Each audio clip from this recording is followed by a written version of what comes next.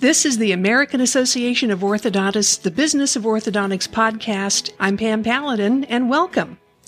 Today's podcast is dedicated to a single topic, and that is the new certification process that's being implemented by the American Board of Orthodontics. Our guests are Dr. Myron Guyman from the AAO Board of Trustees and Dr. Larry Tadlock, who is President-elect of the American Board of Orthodontics. Welcome to you both, and thank you for being here. Thanks, Pam. It's always great to be here. Thank you, Pam, for the opportunity.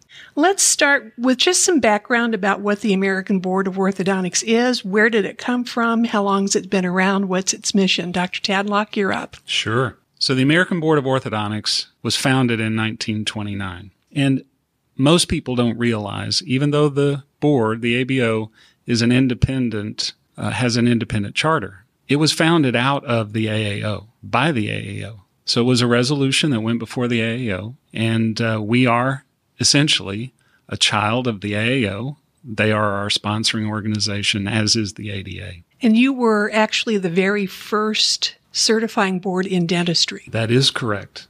There were two other medical specialties that were formed just before the ABO, and actually they were related in that it was friends of Albert Ketchum that assisted him in the development of the ABO.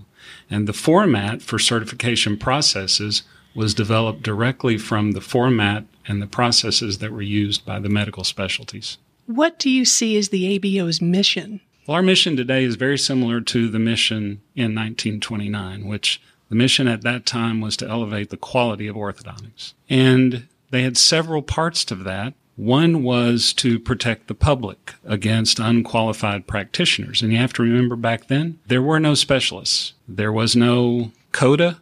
There was no Council on Dental Education at the time.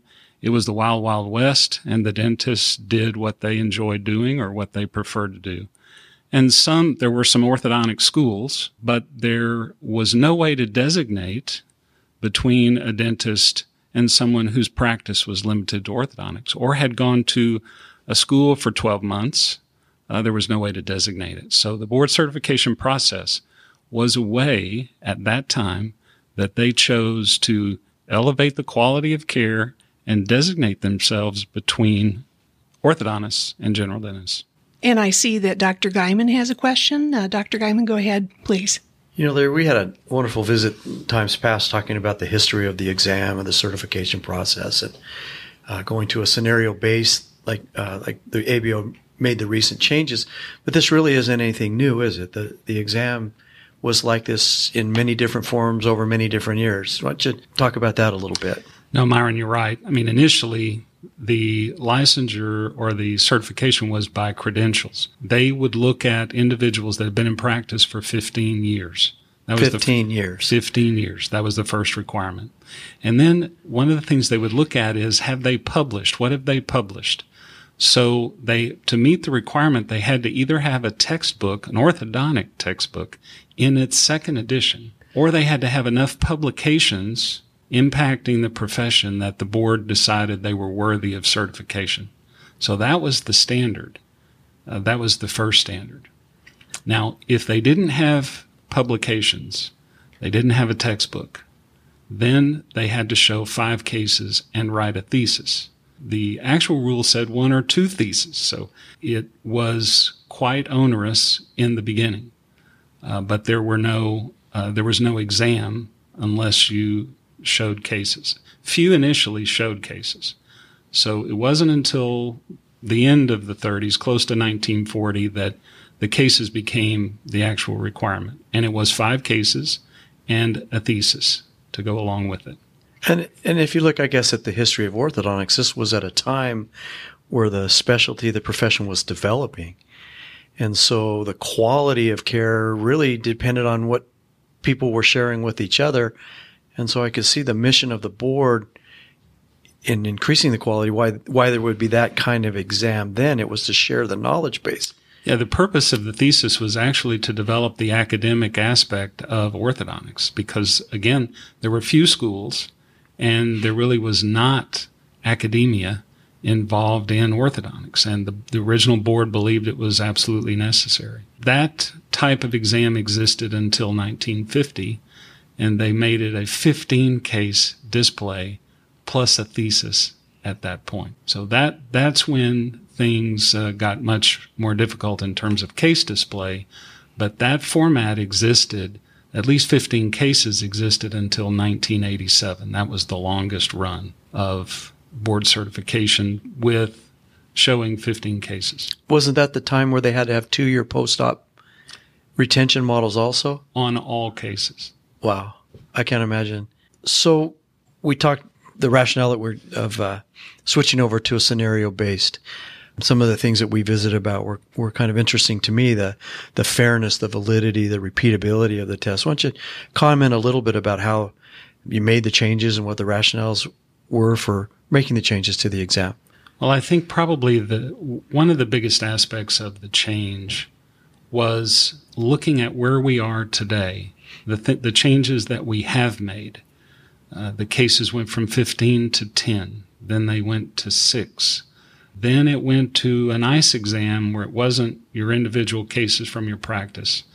That's the initial certifying exam. That's the initial certification exam, were cases treated in your residency program. And all of those didn't change the percentage of board certification or the numbers until the Gateway and the ICE, the initial certification program, and it increased it. It went from about 20 to about 42%. So there was an increase. What we see now is it's really pretty much peaked, and we don't believe we're going to see a big increase from here. So that's part of the impetus. Unless we change the exam, we're not going to have the kind of influence that we would like to have on a larger part of the profession. And that's really what it boils down to. It's not about numbers or percentages of AAO membership. It's about as much influence as possible, elevating the quality of care, the standard of care for the public by reaching as many orthodontists as we can. And I know the board didn't make these changes lightly. This is something that's been studied probably for many years. Comment a little bit on maybe how some of the other specialty organizations certify their members. What comes to mind especially is that the Royal Canadian Dental College and exam. They've been doing it for about 10 years, maybe a little bit more than that. They started out with a combination of cases and scenario-based, and they quickly decided that the cases were much harder to evaluate, and they got rid of them. We sent representatives to their exam, and they sat for their exam, got to see all the things behind the scenes. We've talked to every specialty. We've discussed their exam in depth. There are a number of dental specialties that do scenario-based exams, including oral surgery, pedo, perio, and there are some that do a mixed scenario with a few cases. They still struggle. Those with the mix, endodontics would be one. They have a lower percentage of those certified. They just don't complete the exam. So the scenario-based exam removes the roadblocks or the barriers that have existed in orthodontics since the ICE certification began. We talked also about with the cases when you showed that there was almost a self-assessment tool. I know when I did my boards to prepare the cases and to look back and this is what I did, this is what I did well, this is maybe what I could have done. Are we losing a little bit of that with the scenario base, or are the advantages that we're gaining more? Well, clearly on the exam we will have aspects of that self-assessment. It won't be a self-assessment of your own work.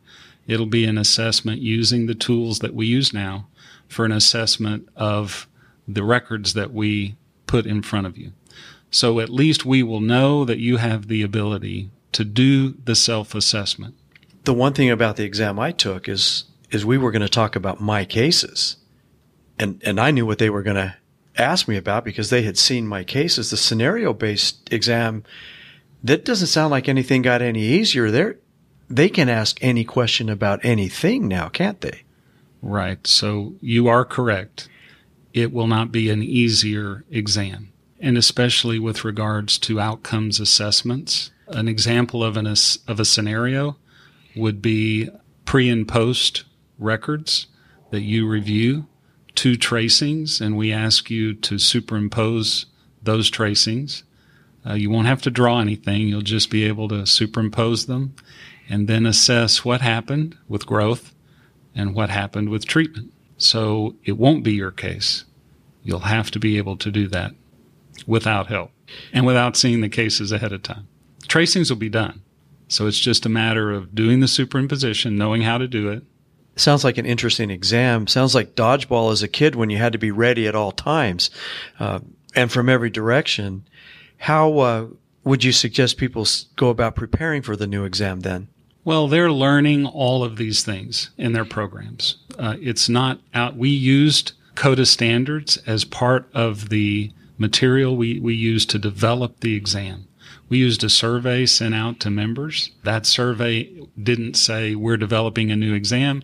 It said, please evaluate these individual items as part of what we do as an orthodontist.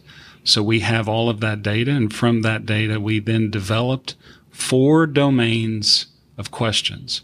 The first is data gathering and diagnosis. Pretty easy. The second is treatment objectives and planning. This is an area that, under the current exams, people struggle with, setting specific evidence-based objectives. Then the third is implementation of treatment and management. That's just basically what appliances do, some biomechanics. We won't be getting extremely deep in biomechanics. And then progress assessments. So cases not going well, and we show you 2 sets of records, the initial and the progress. And we say what's going on, what happened, and how will you get out of it. So the 4th domain is critical analysis and outcomes assessments. And that's where you're critically analyzing the case pre and post. You're doing a cast radiograph evaluation, perhaps as a scenario. Those are the 4 domains, and those are typical questions. I know one of the concerns that you'd have anytime you take a test with, there's examiners, there's directors, that the test you take is essentially equivalent to the test that someone else would take. And so I know the board had done some analytics, some data analytics on their tests and the questions that they asked to make sure that it was level across the board. Maybe you can comment on that. Well, we've started this process over 4 years ago, actually, looking at ways in which we could improve and by adding psychometric principles to the exam. And the first attempt was to add those principles to the board case oral exam portion, which is the case that the board provides for the examinee to diagnose and treatment plan. And we created 24 standardized questions, and they get an opportunity to diagnose the case, a look at the case, and then we ask those questions in every room. So the exam is essentially the same. The raters, there's two examiners, and they rate the examinee. And then that's evaluated by psychometricians and put to a whole lot of statistics.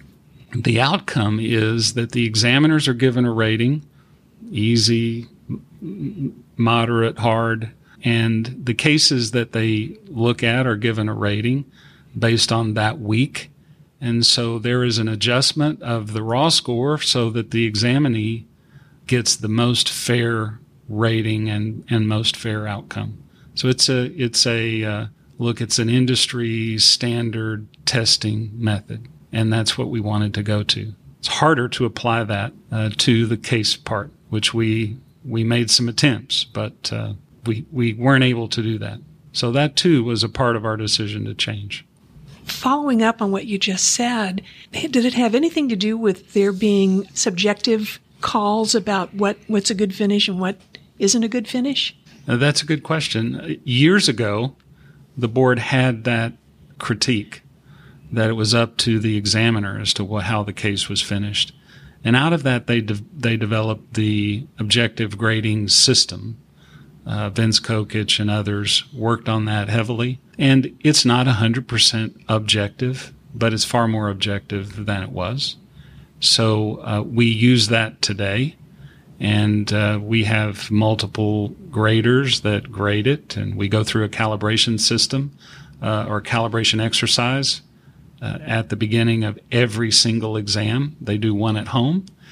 We analyze it, and then they do one here with everybody around. So our calibration process is about as good as it can get. With the historical perspective and the sweeping changes that have been in this exam for nearly 100 years, this has been a continual improvement process. And so what are we doing now to improve the process and the new exam? The new scenario-based exam will apply psychometrics across the board. So every scenario, every exam room, the scenarios will be different, the examiners will be different, but the questions will be pre-decided. The promptings and the follow-up questions will be pretty much pre-decided.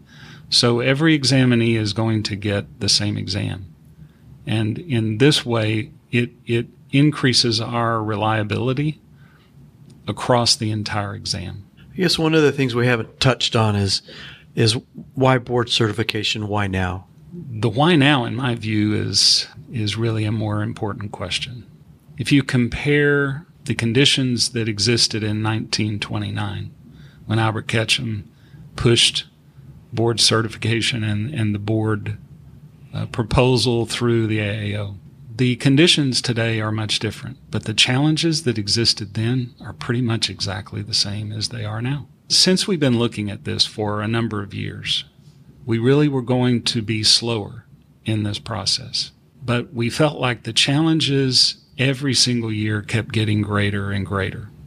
We can add at-home aligners. We can add any number of other things to the problem, and everybody knows what the challenges are. We decided that we couldn't wait, and so we went ahead and made it. Looking back on our discussion today, the exam has been a continual process. The exam has always asked the examinees to apply the knowledge base that was available at the time. And now the exam appears to me that you're asking the examinees to apply the knowledge that they learned through their practice, through their residency. It sounds like a great exam. Well, it certainly, we believe, is an exam of what they will do every day in private practice. And as an example of that, one possible scenario would be in the first domain for data gathering and diagnosis. Let's take a lateral cephalogram and a tracing that's the ABO tracing or a Steiner tracing. It doesn't have all the measurements that you might need to evaluate certain things. And let's say that we pick a case that has a real steep selenosion, and so you have a large difference between SN and Frankfurt horizontal. If the candidate is not able to see that there's a difference and that that's significant, if they don't understand that, then they'll miss the fact that the maxilla might be in a normal position or the mandible might be in a normal position. These are things they should be able to identify in their own private practice every single day. So this is an example of going beyond what the current exam allows us to do and actually grade it under psychometric principles. And we feel like this is an exam that covers much more, a much greater breadth of orthodontics, and will be a better examination. Well, I think ultimately it makes us better orthodontists. I think board certification is important for us to perfect our craft and also to distinguish ourselves from those that haven't done what we've done to do what we do. Where do you see the board and the exam in 5 years, 10 years down the road as we have these continual improvements? Ultimately, we will continue to do the same thing that we've been doing for all these years. And that is we'll self-evaluate as we do every single year and look to see whether we're keeping track with the conditions and having the right exam for the examinees. We will collaborate with all the necessary parties, especially the AAO, and we'll use that collaboration to further enhance the exam, and then in hopes that we increase the number of board-certified orthodontists. It means greater influence. Our hope is that it increases the standard of care, all for the patient. one of the barriers to board certification in the past is that it took years. It took years to find your cases and then treat them and then get the retention models. A lot of those barriers are not like they used to be. When would you think the best time to take the board exam would be then? Well, we believe any time is a good time. Right out of residency, you may be a little more academic than you are 20 years into your practice. We've thought about these things. We are developing mechanisms with other organizations, such as the College of Diplomats of the American Board of Orthodontics, in order to provide training classes and assist those that have been out. So those are ongoing and under development. We'll have things on our website to help those understand what exactly will be on the exam. And through these ways, we believe any time is a good time. So would it be fair to say then that if you have been in practice for a while, you're still interested in board certification, but you haven't gone for it, it's still okay to go for it? One of the advantages of a scenario exam is that it is, in fact, adaptable to any sort of practice environment that you're in. One of the problems we have, even in someone who brings cases to the current exam, and even banks cases, and then they go into a corporate practice, they're unable, for a number of reasons, to get additional records in order to submit cases. This type of exam removes that barrier. So whether they're an associate, they don't have their own patients, or whether they're in a DSO or a situation, a corporate practice, this exam will be for them. It sounds like you guys have gone through a very thoughtful process to make these changes. Maybe you could comment on when the changes do take effect and what happens to a guy like me that's certified before that's going to need to recertify in the future. Well, so the new exam will take effect in February of 2019. However, we still allow we still will have a case-based exam September of this year, and then we will do the same, both by petition to the board, just have to ask, but we'll have it also again in February 2019. After that, everything is planned to be scenario-based exam. For those who need to recertify, then it's under the current rules of certification, and you just look on the website and you'll find it there. Dr. Tadlock, let's talk a little bit about people who may have questions about the new test, about the process of becoming board certified. Who should they talk to at the ABO? Or do they need to talk to one of the directors, ABO staff? Who do you recommend? Well, the first is the director from your constituency. If you have access to them, easy access to them, I would give them a call. The staff at the ABO office are amazing people, and they have lots of answers. But I know that the directors are more than willing to give you all the help you need and give you all the information you need as well. So both of those are great resources, and the ABO office and staff is sometimes easier to get a hold of. But I would say both of those. Well, I did a little research before we sat down to chat and found on the ABO website, which is AmericanBoardOrtho.com, that if you hover over a link that says About ABO, you'll see a pop-up, and I clicked on Our Leadership, and then I clicked on Current Board, and I was able to find the names of all of the people who were currently serving on the board and their contact information, and it was a very easy process. And then for those who prefer to call during business hours, the American Board of Orthodontics staff is available for answering questions. That phone number is area code 314-432-6130. We're just about out of time, Dr. Tadlock, but wanted to ask to see if you might have anything else you'd like to add. We are planning an open house at the AAO annual session in Washington, D.C., and that open house will be for the purpose of answering as many questions as possible of those who have them and really showing examples of scenarios that might be used on the exam. So hopefully, if you have any interest, you'll take the time to come by. And when is that happening, an annual session? Saturday and Sunday morning. And that is a wrap for this episode of the Business of Orthodontics podcast. Thanks to our guests, Dr. Larry Tadlock from the American Board of Orthodontics and Dr. Myron Guyman from the AAO Board of Trustees. This is Pam Paladin. Thanks for listening.